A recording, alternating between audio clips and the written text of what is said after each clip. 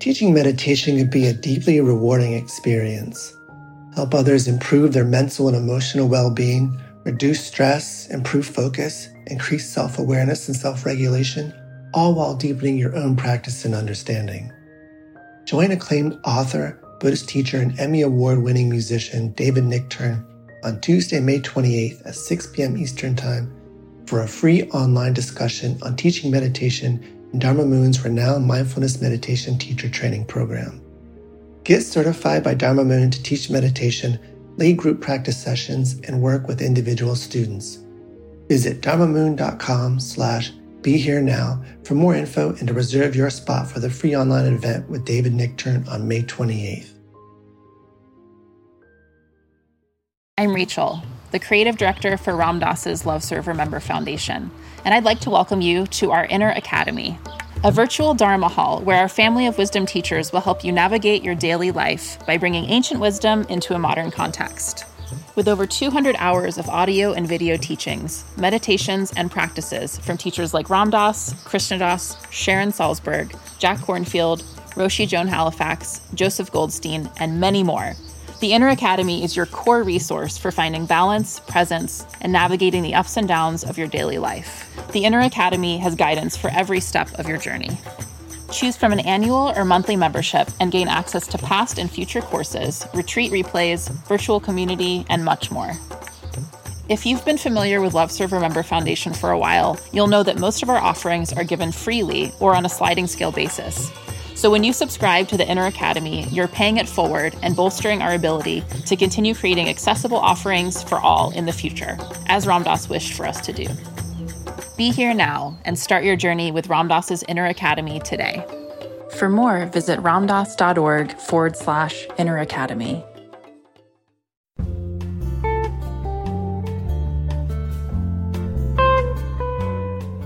Welcome to Dale Borglum's Healing at the Edge. We are very happy to share with you Dale's profound insight and open heart. Please go to BeHereNowNetwork.com/Dale to support this podcast. Welcome to the Healing at the Edge podcast with Dale Borglum, also known as Ramdev. And I'm very happy today to welcome Dr. Kristin Neff, a professor of educational psychology at the University of Texas. She is a 25 years Buddhist meditator and is the author of a recent book with the fantastic title, Fierce Self-Compassion: How Women Can Harness Kindness to Speak Up, Claim Their Power, and Thrive. So, as you probably know, Kristin, I've been working with dying people for a long time, and one of the main issues that comes up is compassion. In fact, I've rarely met a client who didn't need to do some self-forgiveness at the end of life. And I think self-forgiveness and self-compassion are almost two words for the same thing. It's very intimately connected. Yeah. I'm reminded of the Dalai Lama saying when he first came to America, in fact, his third visit to America, he said, "Now I'm beginning to understand that it makes me very sad. You Americans don't like yourselves." Mm-hmm. So all of these Buddhist practices and Hindu practices that have come from Asia are kind of already presupposing that we're grounded, we're centered, we're embodied. We can begin this big process of dissolving our identification with character structure and identifying with true nature. We can just jump into compassion. Mm. And my experience, and I'd like to hear your take on this, is that without a firm foundation in mindfulness and even embodied mindfulness, grounded in centeredness, that compassion is going to be really difficult. Yeah, yes and no. So first of all, it's not a simple East-West difference. It seems to be more whether or not the culture has a Buddhist background. So for instance, I did a study that compared Thailand and the United States with Taiwan. And Taiwan actually had the lowest levels of self-compassion, and Thailand, which is more Buddhist, had the highest levels. So that's one thing. It's not simply a cultural difference. I think it has something to do with, in Thailand, meditation is more part of the culture. Buddhism is more integrated in the culture. So that's one thing that's kind of interesting to note.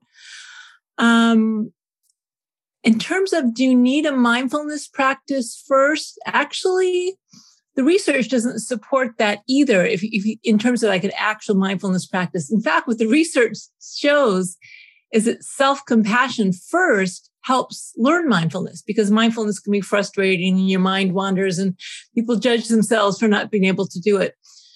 So I would say that, in terms of the general point of going to those levels of dissolving the sense of separate self, going to non-duality, those types of, the deeper places where the practice takes you, I think absolutely you need to have compassion for this. Even if it's illusionary, you have to have compassion for this thing we call the separate self. Otherwise, we get so caught that we can't even begin to start to dissolve it, right? On the other hand, self-compassion is a really good way to start dissolving it, right? So for instance, we can talk more about it, but in my model of self-compassion, which is 3-part, there's mindfulness, kindness, and common humanity.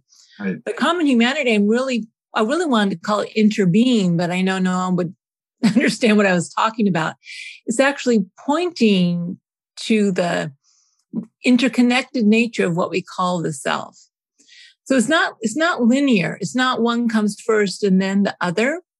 Right. But what I would say is that if you try to do a spiritual path, trying to dissolve the ego, try to understand or experience non-duality without attending to how we relate to suffering, and of course, I would, if I may be so bold, I would disagree with the Buddha but I can't believe I'm saying that. But in other words, suffering isn't only caused by the illusion of separate self. There's a lot of causes of suffering, including just physical pain, right? But if we don't attend to how we relate to suffering, which is, of course, greatly exacerbated by the illusion of separate self, it's going to be very hard to let go of it. Is that a more nuanced answer? It is complicated. And the reason it's important is because when I first came on the scene, people are saying, oh, you got to take mindfulness-based stress reduction before you take the mindful self-compassion course. That's actually not what we're finding. One is not a necessary precondition to the other. And actually, it's much more synergistic the way they work together.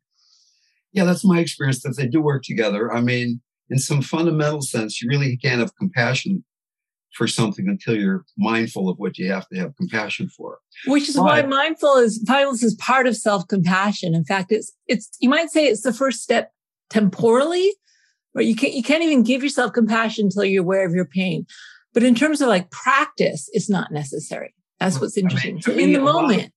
To me, almost all healing for almost all my clients happens at that interface between embodied mindfulness and compassion, that the embodied mindfulness supports the compassion, and the compassion makes bearable what you're being mindful of. And they keep feeding each other back and forth in a certain way. Exactly. But without mindfulness, there's no show, you might say. That's why it's an essential element of self-compassion, which when I first came up with the model, I was practicing meditation and I realized that. But it doesn't mean that you have to like learn mindfulness skills, like take a course, take training, learn meditation before you can start to do self-compassion. In fact, it may be the reverse. So it's an important distinction as people who like to teach these things to others. But in the moment, you can't give yourself compassion if you're either lost in the pain, so there's no awareness of it, no perspective, or if you're just, shutting down and not being aware of it. Now, it's interesting, the thing about embodied mindfulness. I would say from my experience that embodied mindfulness really helps if you can relate to the pain as a physical sensation as in your body. Chris Germer and I, who developed the Mindful Self-Compassion program, we're always saying, drop out of your head into your body. Right. So I'd absolutely agree. But again, I don't think it's actually necessary, because some people who are very disassociated from their body are still able to get some traction with just more the cognitive piece. So I guess maybe I'm just wary of saying that one piece is absolutely necessary in a certain way, because that can, especially as practitioners, that can lead people a little bit astray. Okay. Well, are you okay with that? This is my experience, because I teach self-compassion to a lot of people. And so I've kind of been able to observe what works and what doesn't work. But absolutely embodied mindfulness helps tremendously. Okay. I mean, my experience of meditation is that a lot of meditators tend to be disembodied. And in fact, they're often coming to meditation because they are disembodied and they're trying to get away from that and make an end run around not really inhabiting their body in their lives. Yes. But you can also teach self-compassion without meditation. It's more effective with meditation, but you know what I mean? It's not necessary. Okay. So I was noticing that you've got these three kind of defining qualities of self-compassion, which are treat yourself with kindness and care, shared humanity, and mindfulness. And in a way, they're the three defining characteristics of compassion in Tibetan Buddhism. I don't know if you've ever noticed that, but they say the three defining qualities are a warm heart, which is treat yourself with kindness and care, a connected heart, which is shared humanity, and a spacious heart, which is a mindful heart, if you will. So that's really interesting. I didn't know that actually when I developed the model, but having said that, the reason I developed the model was based on my Buddhist readings of compassion. So people like Christina Feldman, Sharon Salzberg, Jack Kornfield. So I didn't see it broken down that simply, but obviously because I was reading those texts that inform my model. And by the way, I have to say, those Buddhists were onto something because all my research really shows you really need all three, and they do work synergistically, right? And so if you had maybe two of the elements out of the three, I don't think it would really cohere or be stable. You really do need all three. And empirically, if you examine my self-compassion scale, which measures each separately, and also some research that shows what happens if you try to induce one, the other two increase as well. So they form some sort of natural system that coheres in a state of compassion, which is kind of empirical support for the teachings. So I'm not sure the Buddha or Jack or Sharon talked about those three qualities. I think that's a Tibetan Buddhist. That's interesting because I don't read any Tibetan Buddhism. So I feel glad to know that it's, great minds think alike, you might say. You came to it on your own in a very wonderful way. There have been these recent studies that show that stress, of course, causes inflammation in the body, but that mindful stress does not cause inflammation in the body in the same way, which I think is this remarkable fact that should be shouted from the rooftops in a certain way. And that beyond that, they did this big study with 30,000 people, 10,000 people with high stress where there's no training, 10,000 people with high stress where they're taught mindfulness and compassion and things, and 10,000 people in a control group, high, medium, and low stress. And the high stress group with no training died 48% more often than the other two groups. But the high stress with mindfulness and compassion does better than the control group that even has a lot of people with low stress. So it's not the stress, it's the unmindful stress that causes the inflammation and the illness and the dis-ease. Wow. So what study are you referring to? Can you send me the reference for that? I want to look at that. So you're giving me some homework. I'll see if I can. You can do that. You can do that afterward. But it makes sense. I'm actually so it's so hard to keep up with the self-compassion literature. I'm not up to speed at all with the mindfulness literature. So, but it makes sense. In other words, so what we've seen is, so to give an example, a study of combat veterans found that more important than how much combat experience they had in terms of predicting PTSD was how self-compassionate they were toward that stressful experience. So basically it makes sense. And there's also a lot of data showing that one of the main things compassion does. And, it's very hard to tease out mindfulness and self-compassion, especially because measures of self-compassion include mindfulness.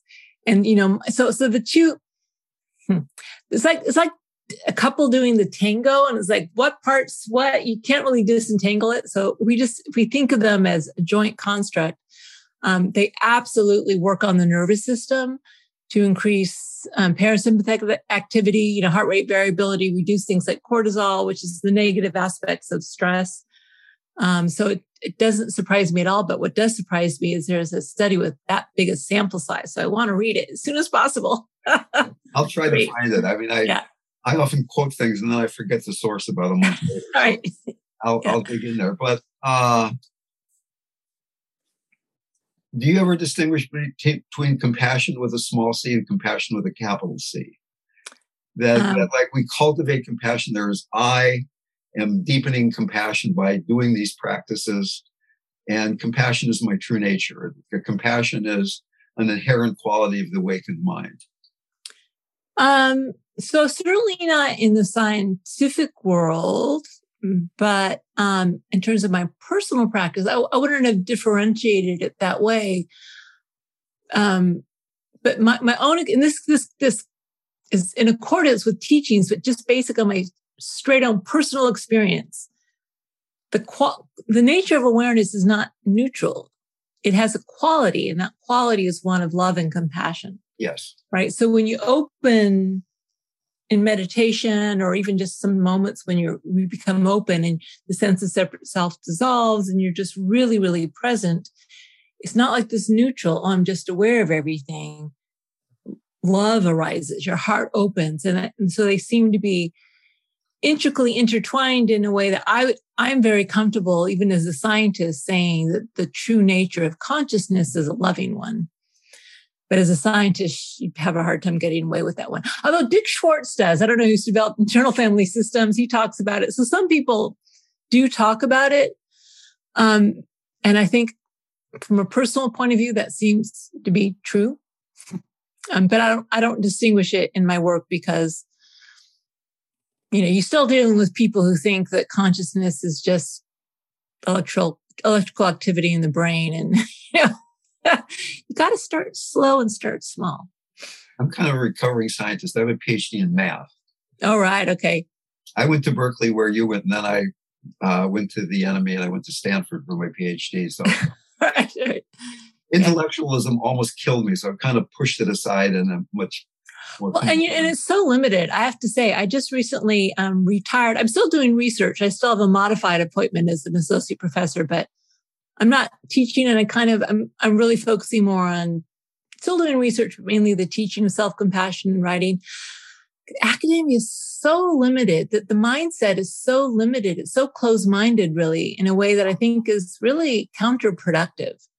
And I just think that it's useful. It's a tool, but the hubris of scientists thinking that just because we can't explain it scientifically means it doesn't exist is like mind-blowingly illogical in a way that's very frustrating for me.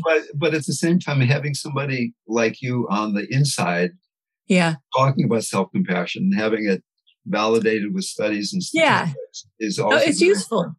Yeah, it's useful. And the self-compassion wouldn't have gained, I'm pretty sure wouldn't have gained the increasing acceptance in kind of mainstream society without the science. So it was really, really important to do that. But as a scientist, I fully appreciate the limits of the scientific mindset. And it can tell us certain things that are useful, but it certainly doesn't explain everything. And that's really from my own experience of meditation and my own spiritual practice. Anyway, so I'm sure I'm preaching to the converted here. So when you go to the scriptures, they talk about compassion. Rarely do they talk about self-compassion. Yes. Kind of assumed if you're a practitioner, then you like yourself enough to start just having compassion for other people. How did you come to being the expert in self-compassion as opposed to compassion? Yeah. And so, it's funny. I also kind of wonder, was it the case that back then when the Buddha was teaching or these texts were written down, was it the case that people just really didn't have a problem giving themselves compassion? Or maybe it's just because psychology hadn't been as developed. They weren't as aware of it. I don't really know. I mean, I think we have to keep an open mind about that. But certainly it's assumed that you naturally gave yourself compassion. But certainly from my own experience, and I think any person in the field of psychology will tell you, and again, it's not East-West, Taiwan, China, Korea, most cultures, not all cultures, but most cultures And I think there's a physiological reason for this. I think most people tend to go into threat defense mode if they make a mistake or something difficult happens to them, which are the times when we need compassion, when there's suffering, which means either personal suffering because I feel badly about myself or suffering because something happens. We go into fight, flight, or freeze mode just physiologically. That system evolved for threat in a way that doesn't get triggered when someone I care about is threatened quite the same way. So we've got, I think Paul Gilbert's work is so relevant here. We have the care system that evolved to care for others, and we have the threat defense system that evolved, you might say, to keep ourselves safe. And so I think it's natural for people to go into fight, flight, or freeze when they feel threatened. So fight manifests as self-criticism. Flight manifests as shame, that feeling of wanting to isolate from your group, hang your head in shame. And freeze manifests as rumination. So it seems to be, you might even say almost natural for us to be unself-compassionate when we feel threatened. And what we're doing with self-compassion, I like to call it like we're doing a little hack. We're hacking into the system that's more natural for others, for group members and family and loved ones, the care system, to tend and befriend. So yeah, I think that's why part of me wonders, was it really the case that people were really self-compassionate back then, or was it just not even thought about or considered or talked about? But anyway, in terms of how I got into it, well, so I just saw the great need. I mean, I started practicing self-compassion.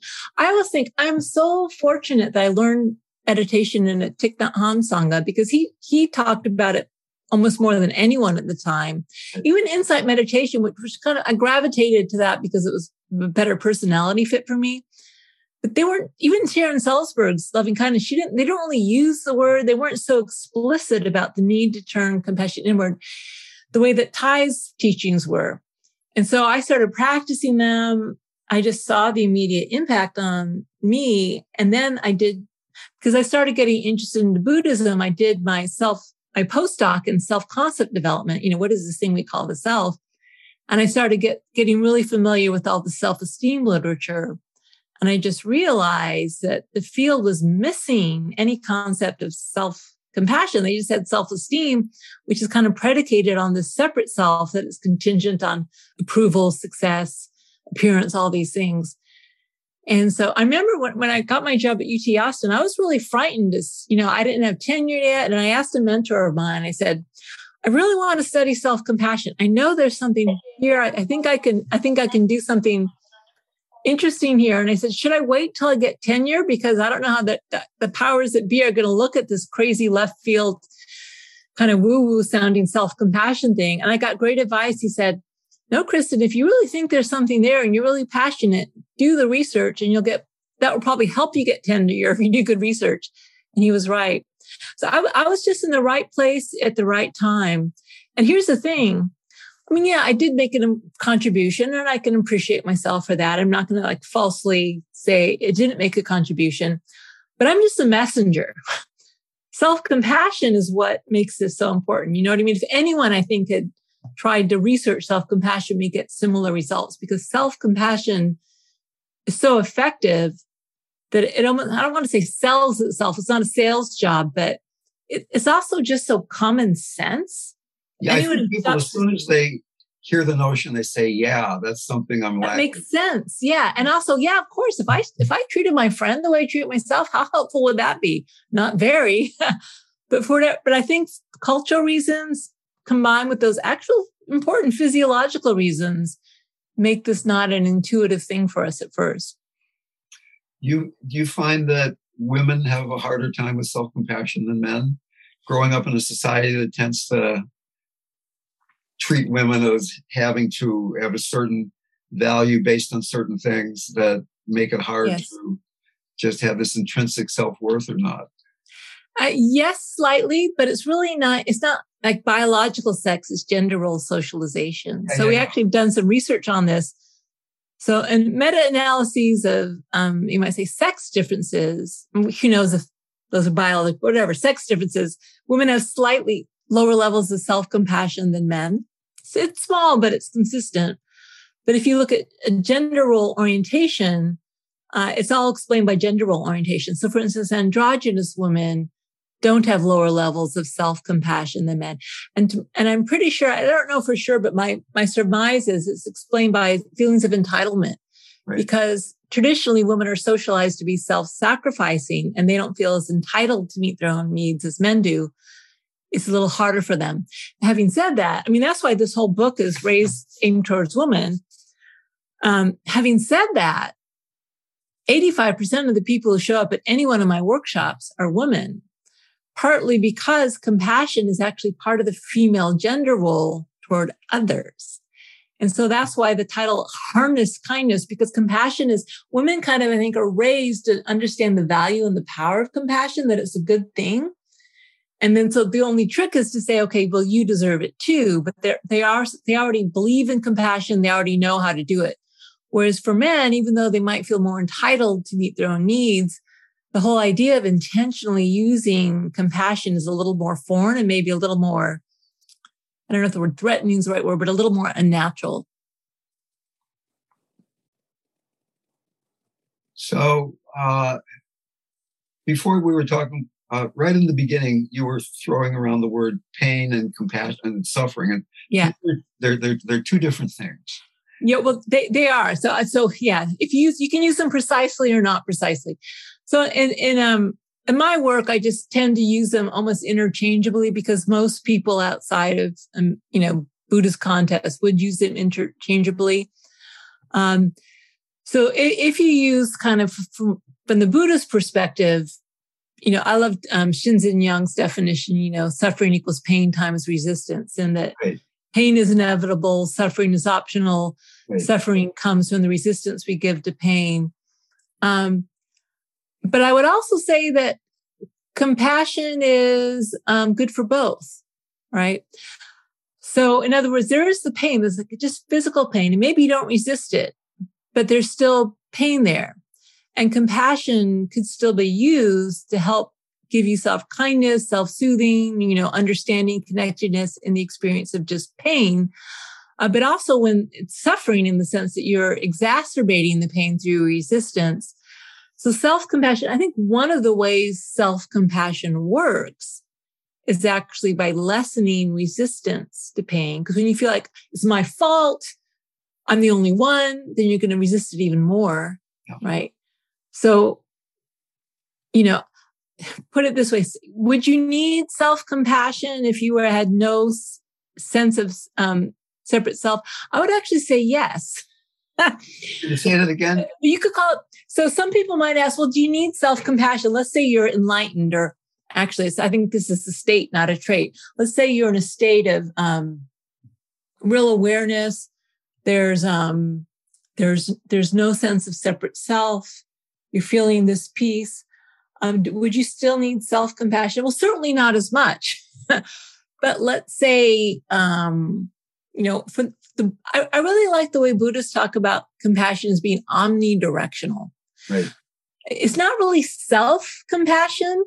It's omnidirectional compassion. In other words, Chris and I were talking with a Buddhist monk who just said, naturally, oh, you mean inner compassion and outer compassion.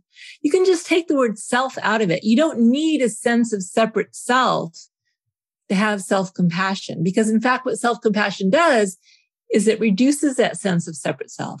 But you do need to turn self-compassion inward as well as outward, whether or not a strong sense of separate self is present. And in fact, if you don't, you're going to just reify that sense of separation, right? Does that make sense? So you need inner compassion and outer, you need omnidirectional compassion at all times. And you might even say the nature of awareness is full of omnidirectional compassion, whether the lens of consciousness is aimed inward towards subjective thoughts, feelings, sensations, or outward. So my sense of it is that initially there's some distinction between I'm having compassion for you or them, doing Tonglen or some kind of practice, or yes. I am cultivating compassion for you or even for myself. But eventually, yes. Compassion is not an emotion. It's a state of being, that it's an open-hearted relationship, whatever is arising, including your own arisings and what you're perceiving in the world. Right? Yes, so exactly. You're not making a distinction. You are right. compassion. Right. That's right. So there doesn't need to be a distinction, right? But having said that, that also means that anything that arises internally would be included in that circle of compassion. Chris and I like to say it's a very humble agenda, self-compassion. All you're doing is including yourself in the circle of compassion. Whereas most people, and this is true from the data, most people tend to exclude themselves, at least don't give themselves nearly as much compassion as they give to others. And so we're just trying to kind of recorrect that imbalance and be more inclusive. So the sense of separation between self and other is not as strong. But I remember like Matthieu Ricard, bless him. At first, he was really suspicious of this whole self-compassion idea. Isn't the self the problem? But I think over time, he came to realize that we're just using the word self as a placeholder. A more appropriate word, even though it wouldn't have been, it'd be too weird for most people. A more appropriate word would have been inner compassion. Oh, okay. And I think most Buddhists would have a lot less problem with, yes, of course, we need inner compassion, like we need compassion aimed outward. It actually doesn't reify the self. A lot of this is a language issue, right? I tried to formulate everything. Like I say, I wanted to call common humanity interbeing. What you're really looking at with compassion from the Buddhist perspective is a wise understanding of interbeing, interdependent causality. I blame myself for this, but in fact, if you look at all the interdependent causes and conditions, and is there a self that caused it? When you really look at it with wisdom, does it make sense to blame yourself? Because your actions are embedded in this, huge web of causes and conditions, interbeing. But I had to use terminology that would be understandable to the layperson. So I use things like common humanity and the word self. But they aren't really the most accurate words to use if you look at it at a deeper level. So one final point. We only got a few more minutes. I know you've got to go. Yeah. A lot of my podcasts are kind of geared toward people who have been practicing a lot, people who are long-time meditators. What would you say to somebody who hasn't meditated much, or somebody who would like to guide somebody who hasn't meditated at all? How could you generate self-compassion? Yes. In a down and dirty, robust way. How can you go from being lost in the superego, judging yourself in the moment, to these three qualities of treating yourself with kindness, shared humanity, and mindfulness? Yeah, so we have what we call formal and informal practices. The formal practices being meditation, informal are ones that don't require meditation. And by the way, our research shows they're equally effective at increasing the amount of time. It doesn't matter how you practice, it's that you practice. And so a lot of the shorter programs they do have no meditation because either people don't have time, or some people culturally, they aren't comfortable with it. They shouldn't have to meditate to learn self-compassion. Right. So for instance, we have the self-compassion break. And on my website, selfcompassion.org, I've got a ton of guided practices that you could send people to. Most of them, I've got some meditations, but I have a lot of things that aren't meditations. So the self-compassion break, you just intentionally bring in mindfulness. Wow, this is really hard. Common humanity. I'm not alone. This is part of being human. There's nothing wrong with me for feeling this. This is kind of a shared experience. And then some kindness. Say some words to yourself like you would naturally say to a good friend. And that very simple intervention can be pretty powerful in putting people into a self-compassionate state of mind. Meditation is really good for brain training. And so, there's a lot of power to it. But in the moment, it almost doesn't matter how you get there. There's a lot of ways to open that door, in my experience. Consciousness doesn't care how you get there or how long it takes or how much it hurts as long as you get there. Exactly. Yeah. So, Kristen, thank you so very much. This has been great. Compassion has been something that really is at the core of my teaching. To be honest with you, I didn't get around to really sharing how I'm again and again surprised that how people have a hard time understanding compassion. Even people who have been meditating for a long time, they think it's being nice. They don't really understand the fierce quality. They don't understand that when your heart is open, anything that comes out can be compassionate. We're both parents. If you raise a child and you never say no, you're going to raise a monster. Exactly. So that it's learning to say no with an open heart, to say yes with an open heart. Yes. And that's just, we didn't really tap into the fierce self-compassion, which of course I also borrowed from Buddhism, right? Because in Buddhism, fierce compassion is when you stand up. Thich Nhat Hanh talked a lot about fierce compassion. Sharon Salzberg does, about that it's not just sitting on your cushion. It's also standing up for what's right, social justice, making change. Right. And so that's also part of self-compassion, standing up for yourself, changing. You may accept yourself unconditionally, but you don't want to accept all your behaviors unconditionally or all the situations you find yourself in unconditionally. And so I thought that was another thing to borrow from Buddhism that made so much sense, even for individual practice. Thank goodness Buddhism makes sense. It really does.